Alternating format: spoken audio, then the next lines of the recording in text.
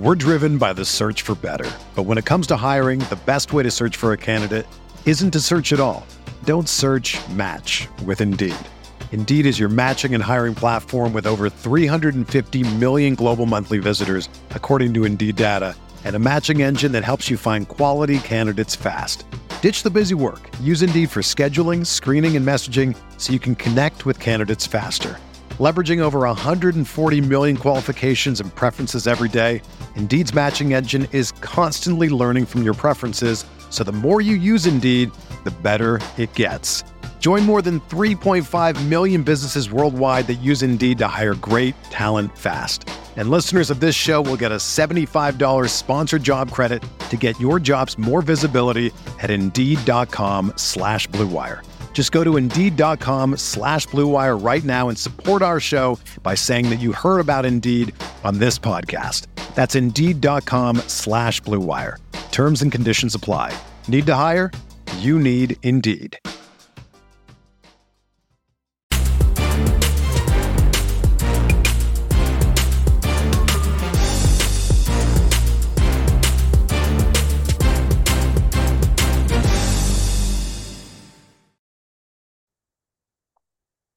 Welcome, everybody, to Fielding the 68, the Field of 68's bracket show.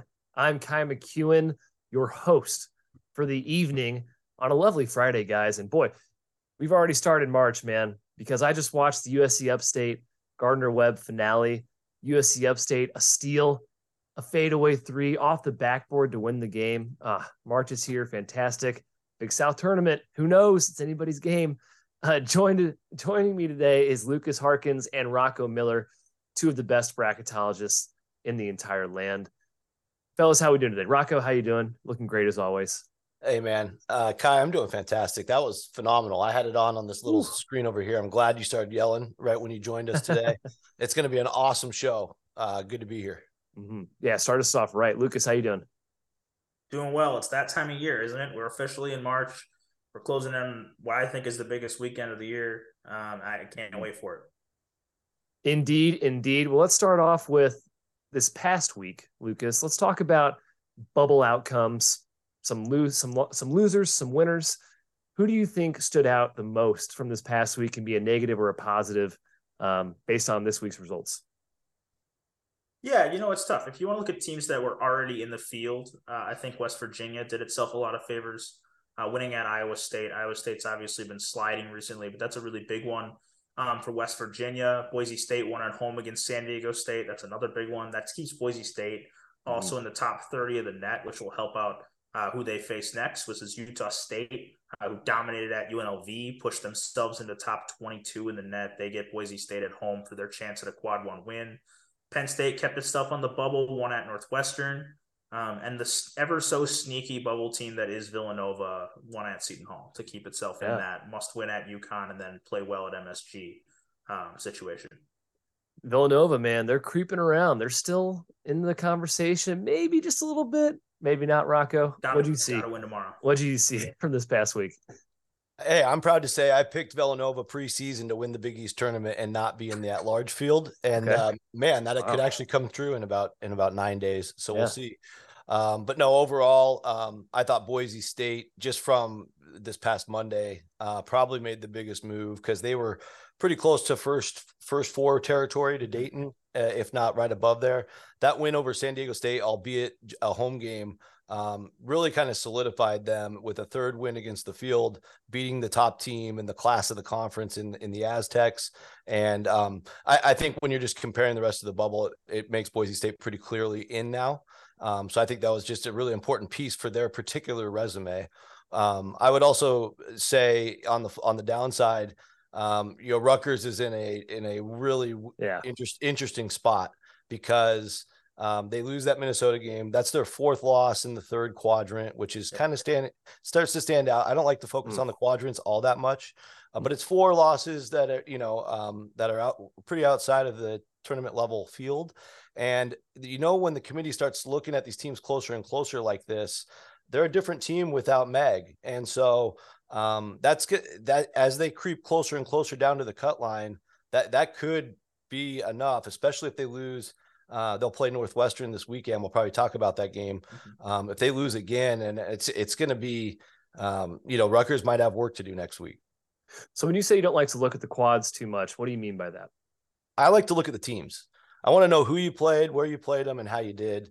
Because the quads aren't the end all be all. Like if Ohio State's a quad 1 win, what are we doing? So I think when you look at, we'll talk about one season in a second. Kansas has won at Kentucky and at TCU. Those are their best road wins.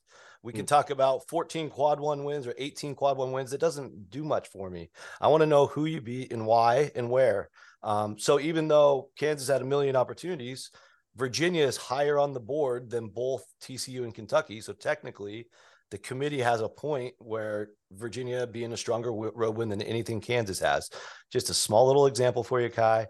But I try to look at every team like that. You want to be able to come to a committee meeting and tell a story about a team and then compare stories and see which one you like better. Love it. Beautifully said, Rocco. Let's get into the show. Good starting point here. We're going to start off with the 1 seeds. Haven't changed in a bit. We're going to just flash up the consensus 1 seeds from the wonderful fielding, the 68 Bracketeers here. Alabama, Houston, Kansas, and Purdue remain on the 1 line. This is pretty universal at this point, I think, from everyone that tries their hand at bracketology. But I would say, in my opinion, it might be getting a little bit close with the bottom of the 1 and a team like UCLA coming up from the 2 seed line. Lucas, your thoughts on the 1 seeds? Did you have it in a different order than the consensus graphic just flashed up on the screen? Your thoughts? Yeah, I have the same 4, not quite in the same order. I finally made the decision to leap Kansas over Houston. I had a really difficult time with that. I think they're one of the toughest teams actually to figure out where they belong. I mean, obviously Kansas is a lock for the 1 seed right now, but whether they belong as the number 1 overall seed or the 3rd overall seed is really tricky. After I feel like they didn't really get a ton of respect at the bracket preview. They were behind Houston then. But now they're up to 15 quad 1 wins. Nobody else in the country has more than 11. I think that this is a game that I think Kansas, if they beat Texas tomorrow, is going to be my number 2 overall team. If they lose to Texas, Houston probably goes back above. But for now, I have Alabama, Kansas, Houston, Purdue as that order. And as you said, UCLA is my main contender to potentially knock off Purdue if so happens. Is it overall losses for you for Kansas that's kind of holding you back from putting them over in Alabama? Obviously, the Q1 wins they stick out, but go ahead. No, what holds me back for Kansas is just where they were placed at the bracket preview. I feel like it takes a lot to jump over. Alabama hasn't done anything to warrant falling off from the number 1 overall spot. So I think that's what keeps Alabama just slightly ahead, even though I probably, without the bracket preview, if that didn't exist, I probably would have Kansas as my number 1 overall seed. Rocco, to you, I mentioned maybe UCLA now in the conversation, at least for 1. Do you think they can get there? Obviously, would probably involve winning out here, but is Purdue really that close to falling off? Or do you think it's kind of more of a narrative out there that isn't really true? Well, I think the comparison's getting a little closer as time goes on. It's the hard thing is UCLA's obviously lost fewer games and they've ran away with their conference, but they don't play with the amount of challenges that Purdue plays with. I think, UCLA ending with Arizona at home, if they can get an emphatic win, they'll give the committee a lot to talk about to finish the season. And certainly if Purdue falls at home to Illinois to finish, I think for me, that'd be enough to put UCLA above them pretty clearly. If it ends up they both win, I don't know if that's enough to warrant a change because Purdue's taking care of their business too. So I think that's probably what it comes down to as we head into next week. I think when it comes to the conference tournament, I don't know if much is going to shift from there because both of them would have a bye until Thursday. The committee meetings will start like Wednesday morning. And, I don't think either of them will lose their first game. I would love to see my Washington Huskies knock off UCLA in the quarterfinals. It's not going to happen, Kai. So, so both those teams are probably going to win that first game. And if Purdue loses, they're going to play a much tougher team than like a Washington that UCLA will play. Would you agree that UCLA is the closest to kind of taking over a 1 seed? Absolutely. Yeah. Because their resume is super clean. Maryland's an unbelievable home team. They're the only team to win in that building, and they did it by a lot. And so they kind of, it's like being the mystery man. You can't really prove they're not that good, You can't really prove they belong bad. So the less you know about them, it kind of helps them more, right? So all they have to do is just keep winning, and then they'll put a stamp on all that with a win over Arizona if they can do that. I think UCLA can make a run in the NCAA tournament. And if you think I'm wrong, you can prove it to me this season. We're partnering with Run Your Pool, who will be hosting the official Field of 68 bracket contest. Rob Douster, the head of Field of 68, has actually worked with Run Your Pool before, which is why he and we are so excited to land this sponsor. They have more than 50 game types for every sport you can think of: traditional bracket pool, survivor games, head-to-head games, pick X games, and of course, squares. The scoring is customizable. You can tailor your bracket rules to your pool. It's fantastic. Here's the best part, though. Run Your Pool is giving away $1,500 in cash prizes for free. Just sign up at the link in the description, play.runyourpool.com/field68. That's FIELD 68. Fill out a bracket and be eligible to win. Hope to see you guys on March 12th. The real ones already know what date that is. That was an ad. Get back to the show. All right, bubble talk, folks. Let's get into it. Some real intrigue here on the bubble. We talked about this past week. I want to start off with last four in, and we're going to go Lucas. Give us your last four in, give us your spiel, and let's break it down. So my last four in right now are Auburn, NC State, Arizona State, and Utah State as my last team in. For Auburn, it feels like we've talked about Auburn a lot on the show this year, but this is the first time we've really talked about them like squarely on the bubble. They lost 8 of 11. Aside from like a really big 33-point blowout of Missouri, their only other wins since January 21st are over Georgia and Mississippi. They've beaten just one 10-pound top 100 team since mid-January. If the committee prioritizes recency, which it kind of did at the bracket preview, that's bad news for Auburn. The metrics are still strong, and they get Tennessee at home, but they're 2-9 in quad one. They've fallen pretty close for me. NC State's regular season's over. I think they're the only team in the SEC that's finished their regular season schedule already.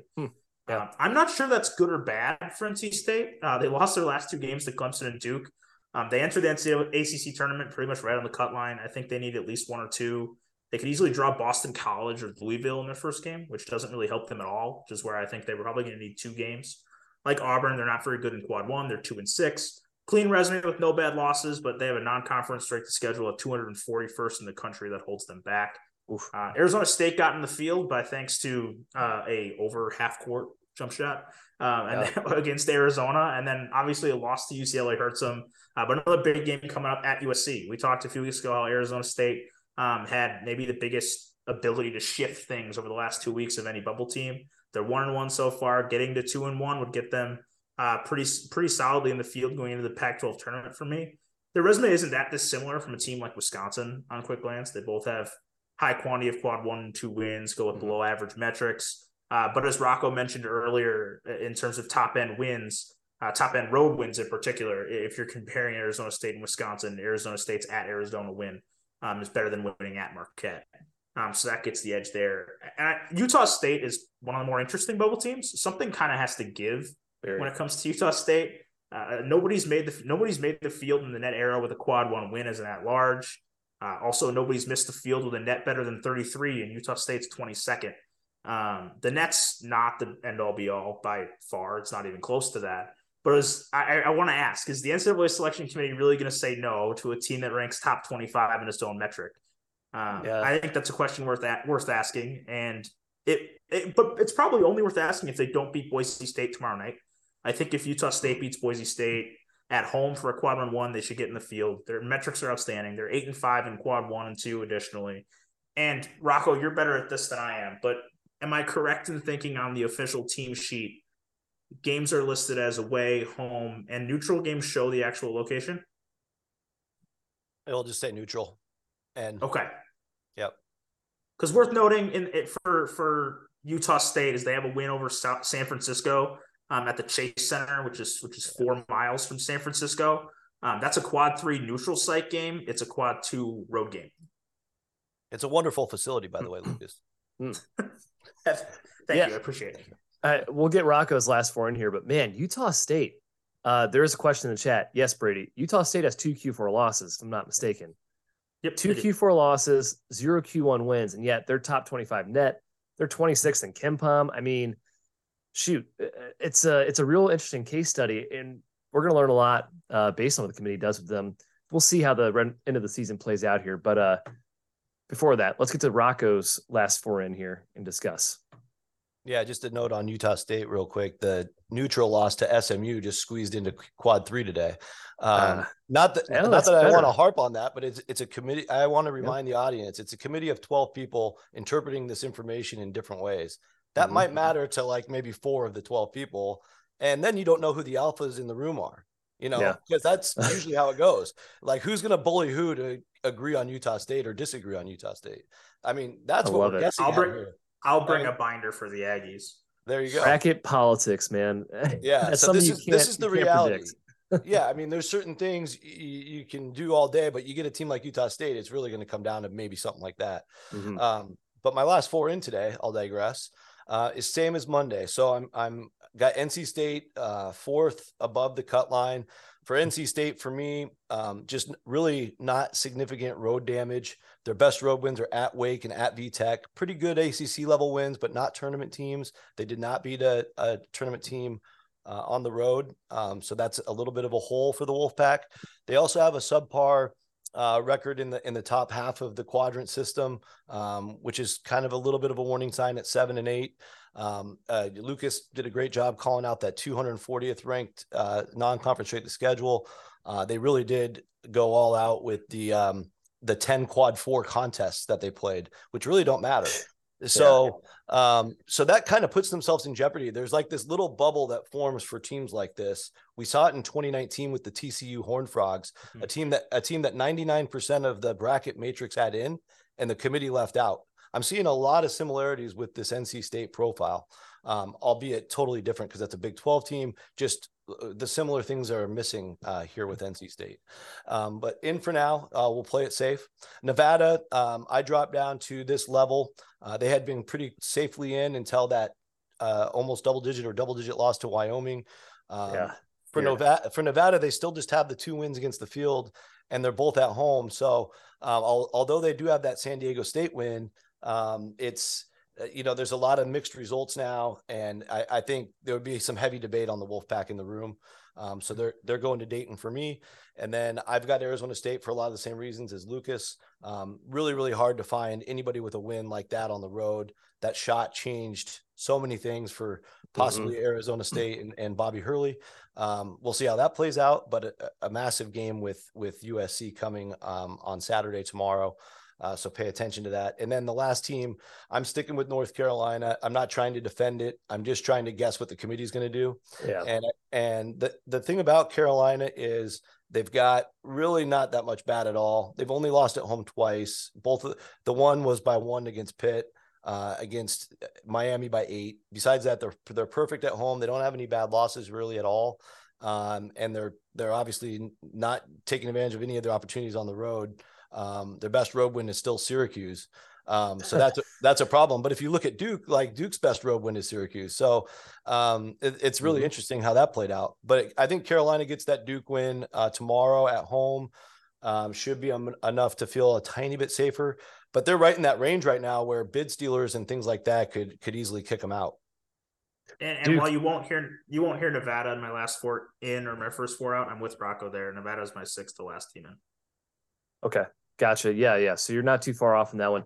Yeah. UNC, man. Interesting. I don't see the committee leaving them out if they beat Duke.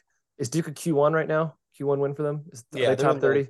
They're 23 or something. Duke's 23rd. Yeah. 2 Q1 wins, no bad losses. Your name's Carolina. It sounds like a Dayton team to me, especially. Well, two quad 1 wins might be a stretch. Virginia's 30th. Oh, Virginia's fallen. Okay. Virginia's 30th in the net. That they're one spot. They don't even have to play to fall out of quad 1. They could just drop by virtue of other results. They're the last team that counts as a home quad 1 game right now. It'll be interesting to see what they do. I mean, from a pure eyeballs perspective, I think the committee and the NCAA wants Carolina and Dayton. We'll see what they actually do. Let's flash up the consensus fielding the 68 last 4 in here. Names we've heard before: Auburn, NC State, looks familiar. Arizona State, Utah State. I believe this was Lucas's last 4 in. Yeah, man, Auburn. They've fallen down quick on the S curve here. Hard to believe my Missouri Tigers are much safer than the Auburn Tigers right now. Funny how bracketology works. All right, let's go first four out and discuss. Rocco, going to you first. What do you got? Yeah, so Utah State covered very well by Lucas. They're a tough team to decide with. I went with Carolina just more with the clean resume, no bad losses. Obviously, Utah State has two. Home loss to Weber State, neutral loss to SMU in the Diamond Head Classic. But I think overall they've played like 13 quad 3 games and gone 13-0. So they just have a bizarre set of results that are really tough to compare with the rest of the bubble, unless it's another Mountain West team. But they're right there. I mean, they're right there. And if they were taken, I couldn't really fight it. Oklahoma State, very clear. They've got to win this weekend at Texas Tech, their last game. They're sitting there at 11-14 against the top 3 quads, which tells you they have 14 losses. You can't take 16 and get in. You can take up to 15. It's only happened a couple times. But with Oklahoma State, some of their wins, they would be considered in that spot, but they're not going to get there unless they win either the Big 12 tournament or this weekend. So they'll be TKO'd out of the at-large pool tomorrow if they lose. So take that with a grain of salt. Penn State is my third team out, and this is an interesting one. Obviously, a really nice win at Northwestern to get them a lot more interesting here this week. Probably should have talked about them at the start, but they also get to finish against one of the worst road teams I've seen in a long time. That's an at-large team, and that's Maryland. And so really good opportunity to close strong for the Nittany Lions. I do have concerns about their 281st ranked non-conference strength of schedule. That's historically not a good position to be in. They also have losses twice to Wisconsin, who's another bubble team. They've lost to Michigan, Nebraska, Clemson, and Virginia Tech. So although they've beaten 5 teams in the field, they've lost to 6 outside of the field. So some of that stuff for me is just not fully balancing for Penn State. Now, if Penn State had beat a team that's, a protected seed, like on the top 4 seed lines, it'd be a lot easier. But right now they've just got a nice mix of teams seeded anywhere from like 5 to 11. So it's just tough. So I think they're just still a little bit on the outside, but getting a lot more interesting. And then lastly, Charleston, we've covered them. Cougs. The Cougs. CAA tournament started today. They'll be taking the court in a couple days. I think they got a double bye. I think the only way they fully get considered is a nice run to the championship and a narrow loss to probably Hofstra. Perhaps a narrow loss to Towson would be interesting too. But a narrow loss to Hofstra would be very interesting just because right now the strength of resume metric, which is on the team sheet, one of the only things you can really look at that is any kind of common denominator with big schools, has them 44th. And if you look at the big board right now, the top 46 are in. So if you look at Charleston as the 44th best, again, it's just, this is a group decision, Kai. So if you get half the room agreeing Charleston belongs, they're going to find a way in. So you can't count them out. I mean, Rocco, if they get 30 wins, how are you going to tell me a 30-win team doesn't make it? If I'm in the committee room, I'm saying 30 wins. No one's ever had 30 wins and not made the NCAA tournament. I just think it'd be nuts to leave them out if that happened. Right. And if Oral Roberts loses in the championship game or anywhere in that tournament, them too. I mean, gosh, both of them have very strong. So if you're sitting there watching all these smaller conference tournaments this week, those are the teams to watch really closely. I will say, if I'm doing math, Lucas, I'm doing math correctly, I think Charleston will end with 29 D1 wins because they played North Greenville. Right. which is a non-D1 game in early December. 29 is pretty good. I agree. Is 29-4 really going to miss the tournament? I'm totally on board with the argument. Definitely. Yes, correct. And Henry points out in the chat as well. Yes, 29 D1 wins, which is what shows up on the actual team sheet.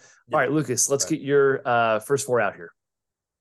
Yeah, so I have 3 of the same teams that we've already discussed, but my first team out is Wisconsin, followed by North Carolina, Penn State, and Oklahoma State. I dropped Wisconsin out of my field in favor of Utah State after the loss to Purdue last night. Really, the Badgers are just simply piling up too many losses. They've lost 11 of their last 16. And as I mentioned with Auburn, if the committee weights recent results, like they kind of indicated at the bracket preview, 11 losses in 16 games doesn't really sit right. They do have 6 quad 1 wins, but they have the worst metrics of any team in consideration. They're below 500 against the upper 3 quadrants. They're 11-13 in those games. I think they could be in the field today. They also could not be in the field today.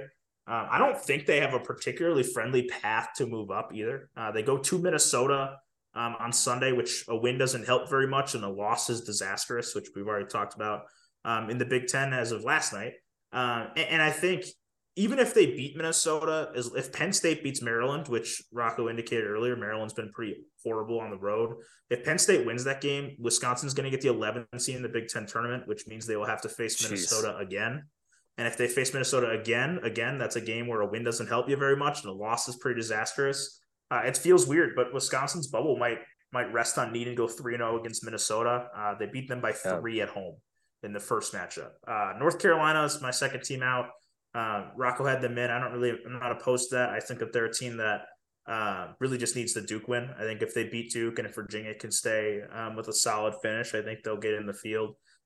It's a tough game though. Right now they're trending towards being 1-9 or 0-10 potentially in quad one. It's really a difficult juggle for them because Virginia barely qualifies as quad one. And if Virginia falls out and they lose to Duke, they'll be out for sure. The metrics are good, but winning at Duke is an absolute must. Penn State, right on the same page with Rocco there. They've won 4 or 5. They won at Northwestern. That's a big one. They get Maryland at home. We talked about it. Maryland's 2-8 in the road. Their only road wins are Louisville and Minnesota. Penn State's 12-3 at home this year. They can make a jump there. Oklahoma State, Rocco hit it right on the head. They lose to Texas Tech. They're going to have 16 losses unless they win the automatic bid in the Big 12 tournament. That's not going to get it done. They have to win. And if they do, if they lose, then jumping into that next 4 out. I mean, first 4 out kind of seems like a Michigan, Clemson, Villanova type team. Rocco, did you have Wisconsin on the outside of your first 4 out? Yeah, they're 5th out for me. I put Charleston a little bit above them just because in a real life selection situation today, I would take Charleston above them. But I do think losses. But just a counterpoint a little bit to Lucas, even though they might play Minnesota twice in a row, for the way I view the data, because right now they're 11-13, 2 games under when you take away quad 4, that would actually, those 2 little whatever wins against Minnesota actually gets them back to 500. And I start to get a little more comfortable putting them in. So but then they'd have to lose again. They do have to lose again. Right. So if they can get the extra win on the way to that, maybe they can get to 14-14 at some point. Yeah. That would be, I guess, the next round of the Big Ten. So yeah. Again, like we say every time, conference shouldn't matter. Doesn't matter for committee. Wisconsin finishes 11th in the Big Ten. Yeah. I think you're going to get some people saying that in the room. They can still finish 12th. Well, a loss to Minnesota. They can because they would have if Wisconsin loses to Minnesota, they lose the tiebreaker because they went 0-1 to Nebraska. Yeah, I think we all assume they lose to Minnesota, they're done. Well, right? Yeah. Hey Kai, I've got one other thing I'll throw out there about North Carolina real quick. Mm-hmm. So Bubba Cunningham, the athletic director, is on the committee, and there you go. Is he an alpha? But I want the audience to understand he could be, but it wouldn't matter theoretically if he is. But you can do your own psychology on it. The rules are, if your team is discussed, you have to leave the room. So any Carolina conversation, Bubba leaves. But I mean, I've served on these mock committees, right? And how it works is you all become buddies throughout the process. You're you're going to lunch together, you're going to dinner together. Drinks, so it's like when Bubba leaves the room, do you want to screw Bubba? I don't think so. Yeah. So there's some fun psychology right there for if Carolina's still in this position next week. Yeah, especially if Bubba leaves a couple hundreds on the table and just gives a wink and says, "I'm just going to leave these here. If they're gone when I come back, hey, no big deal." That's Bubba for you. I don't know Bubba personally, so I'm speculating. All right, let's get the consensus fielding the 68. First 4 out up on the screen. See if we got any differences here. We don't. That looks Wisconsin, really familiar. Wisconsin, UNC, Penn State, and Oklahoma State. Man, I'll tell you what. I feel bad for Mike Boynton at Oklahoma State. I really was rooting for him, and I liked where Oklahoma State was about a week and a half ago. But boy, right now it's not looking good for the Cowboys. You guys did a pretty good job breaking them down already. Let's shift gears to some more specific team hitters. I got a couple of things in the chat also I want to discuss. Let's start with the Mountain West and specifically Boise State. So they go from last 4 in on Monday. They're now sitting at a 9 seed in the fielding the 68 bracket. Was it just the win at San Diego State, Rocco? That's question 1. Number 2 question is, these Mountain West teams, Nevada, Utah State, Boise State, pretty much all of their good wins are against each other. How does that work when you're comparing to these power schools that are like, hey, we're Michigan. We beat some pretty good competition, and you're just giving the Mountain West rewards and rating them highly in KenPom, for instance, and predictive metrics, and they're just beating each other. What are your thoughts on those? Yeah, good question. So the first question, I'll just say this, partly Boise State's own good by beating San Diego State, really important win for them, as I said, but also we had teams like Auburn, Rutgers, even USC and Pittsburgh all lost. So Boise, for me, was able to jump above all those teams this week. So you have to keep in mind it's a big picture thing. So just everything went the Broncos' way from that standpoint. In terms of the Mountain West comparisons, I think there are some subtle differences. First, Nevada and Boise State have both beaten San Diego State. Utah State did not do that. Mm-hmm. And then on the flip side, when you're comparing Nevada and Boise, and I did this before the San Diego State game, so this would have been in my Monday bracket post or Tuesday. You look a little bit deeper in the resume. It's about at bats, and this will go into your larger question about how you compare them to a Michigan or a larger school. They get way more at bats. So at a certain point, you're kind of looking at what's your percentage in those opportunities. So Boise State, I think now they've played 13 games in the top 1.5 quadrants if you go through 2A, and they're 9-4. It's like a super strong record against most of these teams around them. Mm-hmm. You look at Michigan or Wisconsin, Penn State, any of those types of teams. Most of them are either 500 if they're lucky or under. So they start to win some of those types of comparisons. Obviously, they're not going to have those big, shiny, sexy wins that a lot of the Big 10 or Big 12 teams have. But at some point, you have to strike a balance with it all. And that's why I like looking at the teams that they played and how they did and what's their story and comparing the story because you can get really lost in the madness of it all and the numbers if you're not able to kind of put that all together at the end. And as Rocco gets to Boise State and Nevada, I'll pull out of the bookshelf and dust off the cover of my Utah State story. In terms of just looking at quadrants versus looking at the teams they play and where they play them and that sort of approach, Utah State doesn't have those shiny wins. It didn't beat San Diego State. But what it does have is something that I wonder what the committee will do with, and that's how extensive do you look at wins over the field? Is it just wins over projected at-large teams? How deep do you want to go into the auto bids? Utah State beat Utah Valley. They're the WAC leader coming into their tournament. They beat Bradley, who's a leader in their league, and they beat Oral Roberts, who swept the entire Summit League. Those are 3 really, really good mid-major wins that I think have potential to carry more weight the deeper you look into their resume. We're driven by the search for better. But when it comes to hiring, the best way to search for a candidate isn't to search at all. Don't search, match with Indeed. Indeed is your matching and hiring platform with over 350 million global monthly visitors, according to Indeed data, and a matching engine that helps you find quality candidates fast. Ditch the busy work. Use Indeed for scheduling, screening, and messaging so you can connect with candidates faster. Leveraging over 140 million qualifications and preferences every day, Indeed's matching engine is constantly learning from your preferences, so the more you use Indeed, the better it gets. Join more than 3.5 million businesses worldwide that use Indeed to hire great talent fast. And listeners of this show will get a $75 sponsored job credit to get your jobs more visibility at Indeed.com/Blue Wire. Just go to Indeed.com/Blue Wire right now and support our show by saying that you heard about Indeed on this podcast. That's Indeed.com/Blue Wire. Terms and conditions apply. Need to hire? You need Indeed. Yeah, definitely. Right. People forget about those other teams being pretty good as well. Just because they don't have the big name doesn't mean they aren't good teams and worthy of the quadrants they're placed in. Rutgers, guys. Let's talk Rutgers. We know about the bad loss, Minnesota. Is it possible they end up missing the tournament, Lucas, entirely? Yeah. Is there a path? I mean, I felt really safe with Rutgers when they were 16-7. It's lost 5 of 7 now, including the buzzer beating loss at Minnesota. When you look at it as a whole, when we talk about the Big Ten, there's really only one bad loss in the Big Ten, and that's Minnesota. And they took that loss. You combine losing to Minnesota with losing to Seton Hall, Nebraska, both at home, a neutral site loss to Temple. I mean, Rocco mentioned earlier, they have 4 losses in quad 3. They're 2-4 in quad 3. And I think that's kind of back to the point with teams I keep coming back to them, but with North Carolina and Utah State, North Carolina's 7-0 in quad 3, Utah State's 13-0. And I think we underappreciate how hard it is to win in quad 3, especially this year. When you look at its team, Rutgers is 2-4 in quad 3. Every single team ranked from 30 to 40 in the net, except one has a quad 3 loss. There's teams everywhere that have quad 3 losses, quad 4 losses. Texas A&M has 2 quad 4 losses too.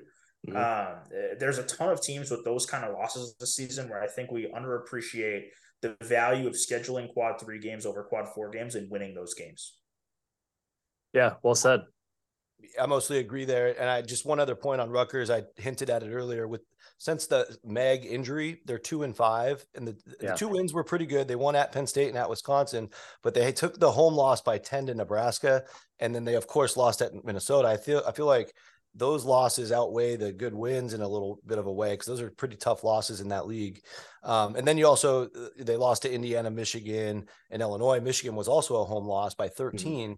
And so this is the stuff that I think the committee will double click on when you're looking at a team with an injury issue, especially this particular committee, because some of the clues we were able to take from the bracket preview was they cared about Creighton's injury issue. They cared about TCU's injury issue.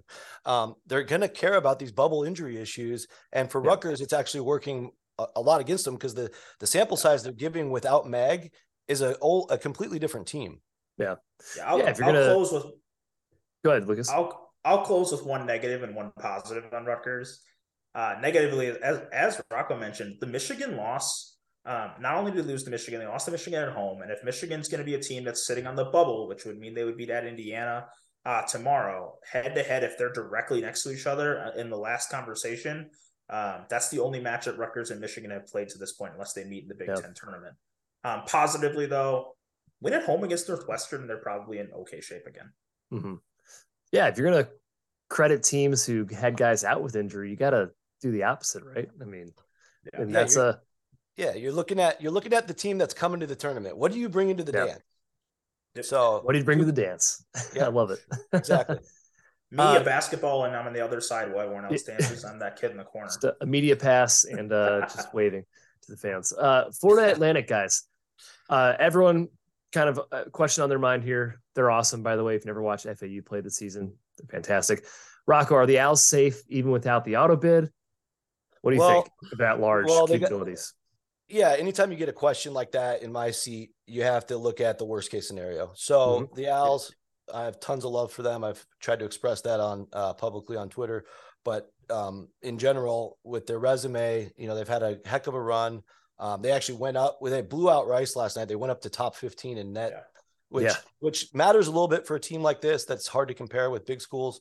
But they'll end at La Tech, which is a probably borderline quad 3 loss if they lost that game. They actually went to overtime against La Tech at home, so it could be a tricky matchup.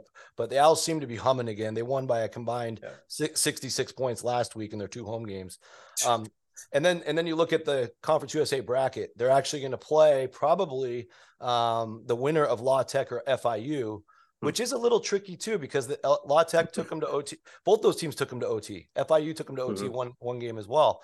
So if they lost both of those, you're probably in a little bit of a sketchy waters. I would hope they wouldn't lose by that much, so all their power numbers get screwed up. But they're almost all the way a lock. I think if they just win one of these two, they're fine. Yep. Yeah, those resume metrics. 28th right now, Lucas, in resume? 27.5. Yep. Pretty darn good. Yeah, they're one win away from a lock for me. Just beat Louisiana Tech on the road. No dance. Win their first game in the CUSA and they'll dance. They're playing really well since they lost to Mississippi to Middle Tennessee. Rocco hit it. Wins of 40, 26, and 29 since then.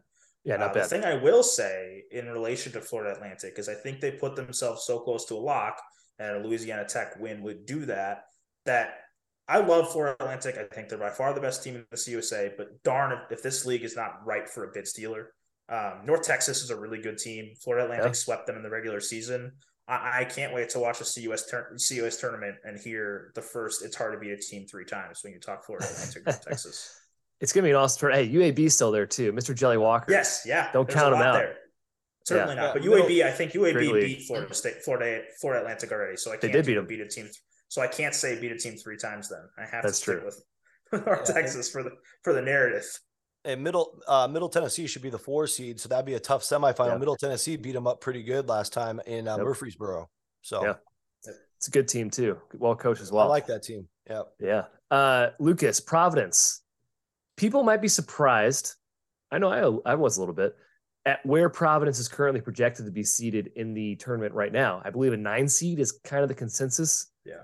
Why are the Friars so low right now? They're ranked, in the AP poll, I think they're top 20. But even in KenPom, they're pretty high right now, especially for Providence. We're not used to seeing them in the top 30-ish. Why are they seated so low right now? Yeah, they're a 9 seed for me too, but I think they're one of those teams that has space between them and the 10s. I'm not super concerned about them falling significantly lower. I think they're probably going to be in an 8-9 game. As you mentioned, unlike last year, Providence's quality metrics are pretty good. 32nd in BPI, 31st in KenPom, 28th in Sagarin. They have 3 quad 1A wins, and that's awesome, but those are their only quad 1 wins. That's not quite the quantity of other teams sitting in the area. If you compare them to a team like Iowa, who has 13 quad 1 and 2 wins, or Iowa State, who has 8 quad 1 wins, those teams are sitting a little bit higher in the 6 to 8 seed range for me. But yeah, I think overall Providence is in pretty safe position to dance, and they'll be probably in that 8-9 game type thing for me. If you want to go metric wise, Providence hated on KenPom all last year. How about you just add an I at the end of KP and you've got your resume to hate this year? They're top 40 in every metric except KPI, where they're 58th. Yeah. KenPom's doing them favors this year. Got them 31st, man. That's not Ed Cooley's zone, man. Ed Cooley hangs out in the 40 to 60 range and gets the same exact seed they're pretty much slated for this year. 6 to 9 is usually where they hang out. Let's shift gears here, because Rocco, you have a specific question in the chat just for you. Okay. What is your favorite low to mid major tournament, and which team from that tournament should we watch out for seeding matchup purposes in the dance? You can't beat Arch Madness, and it's going on as we speak. So it's I'm great doing answer duty here. To me, there's 32 conference tournaments, and I love all 32, and I try to represent as many of those as I can. But there's 2 that are just absolutely on their own level. One is the Big East tournament in the Garden, and 2 is Arch Madness in St. Louis. Both are bucket list items for me.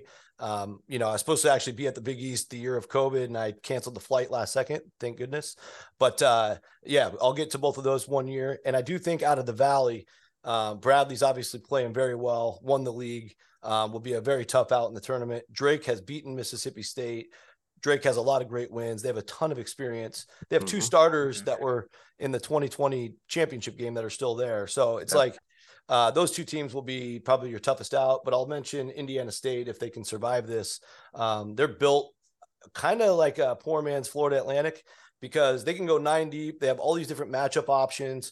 Every single game of an event like Arch Madness, they can throw different lineup combos at you. They like to mix their starting lineups. Voss is a fun player. Henry attacks the basket with tenacity. It's the Sycamores, aka the Trees. A lot of fun to watch. It'd be cool to see a game against Bradley tomorrow. We'll see if we get that. Also, Cooper Neese is 9 for 11 from 3 today, so that's not bad. That's pretty good. They've got a great mix of guys if they can get humming. Well coached too, like Josh Schertz over there. Yeah. Lucas, for you, if Arizona beats UCLA at Pauley Pavilion, who ends up being higher on the 2 seed line? Who gets the 2 seed in the West? Yeah, I think I'd probably end up going with Arizona there. The sweep? Just because, I think the sweep, and then I'll put UCLA down to 2 and 3 in quad 1A games, and it'd bring Arizona to 5-0. I think that's going to be hard to argue with. Almost 6-0, right? I think they lost one, right, recently? Yes, I think one dropped from quad 1A down to quad 1. Real close. But I think that would probably give the edge there. But I wouldn't see necessarily a huge argument if you put UCLA higher. They're probably still going to have better quality metrics, and they will have the cleanest resume up top. All 4 of their losses are in quad 1. That would be all 5 losses after a loss to Arizona, if that was the case, whereas Arizona's got 3 of its 5 losses in quad 2. Rocco, to you. We talked Villanova a little bit, but what do they have to do to get that large, or is it impossible? Cut down the nets in the Garden. There you go. Get to Saturday. Get to Saturday. I'm on board. I think they can lose in the tail game and still get in. Yeah. I feel it. I'll bounce back to Rocco here because that was a short question. But question about, this is related to injuries, or in this case, a guy kicked off the team. Iowa State, they have not been playing very well. Caleb Grill just got kicked off the team. Yeah. How far do they drop? Can they drop to Dayton? Get that far? The record is kind of getting close. No, Dayton. I don't think so. Bridge too far. I think the bridge is too far. I think I tweeted out something. If the season was 2 weeks longer, they might be able to fall out of the field because they could lose themselves. Yeah. It's a team that hasn't won since the bracket preview, but at the time, the committee believed they were the 11th best team, which is probably a little higher than I think most of us had them. But no matter how you slice it, they were at least a 3 or a 4 range. And I think the most extreme we've ever seen was your Mizzou Tigers. They were that year. They were, I think it was 3 years ago. They were the 16th last team on the bracket reveal. They ended up a 9 seed. Forgot about that. Yeah. So maybe that's the extreme we'll see here at the worst for Iowa State. I think the hard thing for the committee is a couple things. One is limited sample size. They'll get to see Iowa State once without Grill this weekend, and then maybe twice if they bounce out early in the Big 12. That'll only be 2 pieces of data. And then the other part is, if you look at the board, if you'll have to imagine this in your head and look at our bracket later, but from the 6 seeds down through the 11s, there's a lot of mush in there. And so Iowa State keeps hanging on because a lot of the teams in that range keep losing, or they just don't have all the groundwork that Iowa State created. Yeah. So, Cyclones are kind of lucking out in some ways here. Yeah. 8 quad 1 wins still. Yeah. Still pretty darn good. It's tough to the other day I looked at it and I was like, sheesh, I guess they're still pretty high up here on the S curve. I mean, you can't really argue with 8 Q1 wins. Pretty good. Lucas, which team is most likely to be underseeded? I can tell you from a betting perspective, but let's get your bracketologist take. Yeah. It's a tough question. I think I would like to go with Arkansas. I think with a healthy Nick Smith. Yeah, I think that's a good answer. I think they're probably going to sit, for me, they're on the 8 seed line right now. I think that they're probably a better team than that overall. I mean, they're top 16 in all 3 quality metrics. If you want to believe the computers, that would put them as a top 4 seed. That would be like double their seed that they're currently at right now. Yep. So I would probably go with Arkansas as that team. With that said, I think that, like, if there's a couple teams on the outside of the field that get in, like, for instance, if, as Rocco mentioned, if Villanova runs through the Big East tournament, they're probably going to get an 11 or a 12.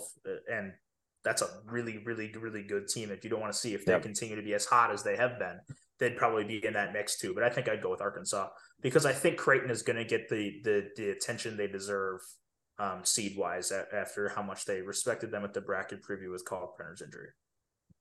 Do you want to add a team there, Rocco? Think you'd be underseeded?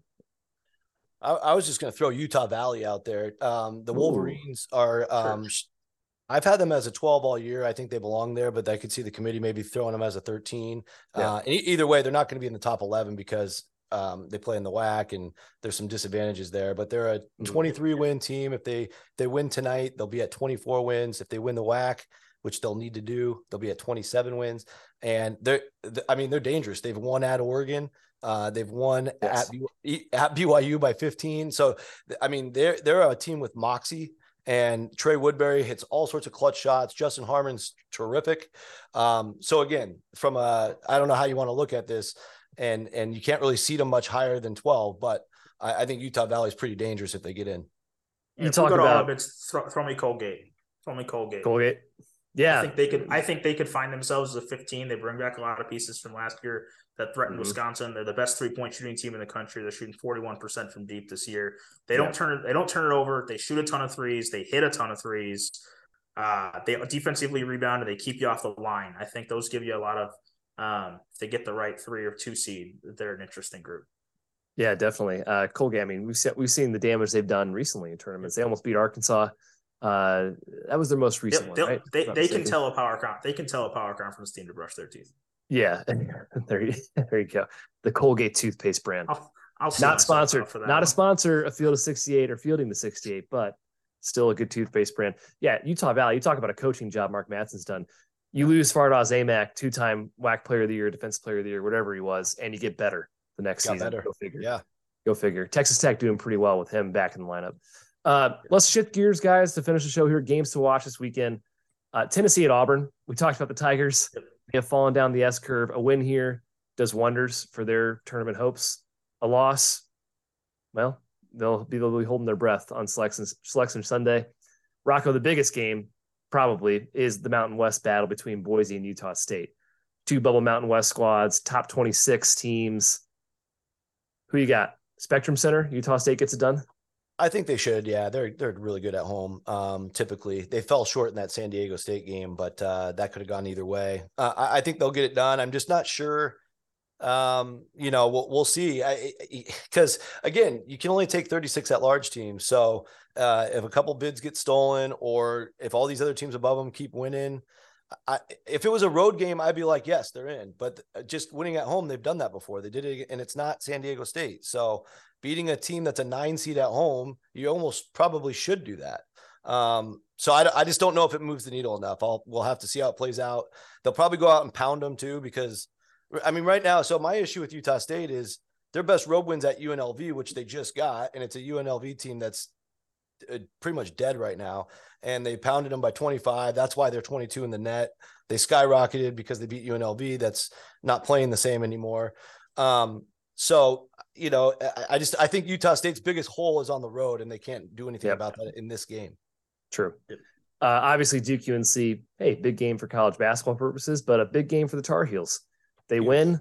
You heard Lucas and Rocco probably give them the nod for the tournament, or at least going into the ACC tournament. Arizona State at USC, bubble. Lucas, we had a question actually in the chat that asked, can USC and Arizona State both get in the field? I think the answer is yes. Both. Yeah, I think it would take Arizona State to win that game. I think Arizona State would have to win that game. Mm-hmm. I think USC's in better position. I actually think USC's in pretty okay spot. They're 10-7 against. You have them on the 10 line, right? USC. Yes, I do. They're my top 10. Top 10. Yeah, they've improved recently. The metrics, I noticed they climbed a bit. I think they're in the fielding the 68 last 4 out or first 4 in, a couple weeks ago, but they've climbed up. Yeah, they've played well. And then, of course, guys, conference tournaments, man. You got to watch conference tournaments. Arch Madness, Rocco talked about it. Man, I got 10 bubble games that you haven't listed yet. Oh, well, list them off, man. Give us what we should watch. Kansas State at West Virginia. West Virginia is going to get in a point where they can get a lot of losses. Winning that one, though, I think they're in pretty good shape. UConn at Villanova. Villanova's only chance to stay in an at-large conversation is if they win this game. If they lose, they'll be out, and they'll have to win an MSG. Oklahoma State at Texas Tech. Oklahoma State, ton of losses, must-win game. Got to beat Texas Tech. Pittsburgh at Miami, Florida. Pittsburgh has been really, really good on the road this year. Need that one to stay in pretty safe position. I have them as one of my 11 seeds right now, not in the last 4 in. Mississippi State at Vanderbilt, tough road game. Vanderbilt's played pretty well recently. Mississippi State looking to stay on the right side of the bubble. Houston at Memphis. Memphis can pretty much secure itself a bit if they win this game against Houston. If not, they're still in danger if they lose in their first game of the AAC tournament. Maryland at Penn State. Penn State looking to play its way into the field. Tough, really nice home opportunity against a team that's played really poor on the road. Can put themselves not only close to the cut line, but also give themselves a better seed in the Big Ten tournament to potentially get another tough matchup instead of having to play Minnesota in the first round. Michigan at Indiana, only shot, I think, for Michigan to really be in the at-large conversation. I think they have to win this one after they didn't get the one in double OT at Illinois last night. Northwestern at Rutgers. Rutgers is trending down. Getting closer to the bubble. I think that's a game that can clinch their spot in the field. And Wisconsin at Minnesota, that's a play-out game for Wisconsin, in my opinion. They lose at Minnesota, they're done. Love it. The rundown. What I heard, Lucas, in my head, what I just heard is there's a ton of good college basketball on the next week or so. Yes. Oh, man. Put it on your TV. Put it on all your TVs you got at your house. Just watch college basketball for the next month. It's going to be great. Guys, thanks for joining us on Fielding the 68. A reminder, as usual, the full bracket from our 4 experts. The consensus bracket will be tweeted after the show at the Field of 68 on Twitter. Thanks to Run Your Pool. We'll be back on Monday with a brand new show at 4 p.m. Central, 5 p.m. Eastern. We'll see you then. Enjoy the games this weekend. Without the ones like you who work tirelessly to keep things running, everything would suddenly stop. Hospitals, factories, schools, and power plants, they all depend on you. No matter the weather, emergency, or time of day, you're the ones who get it done. At Grainger, we're here for you with professional-grade industrial supplies. Count on real-time product availability and fast delivery. Call, click Grainger.com, or just stop by. Grainger, for the ones who get it done.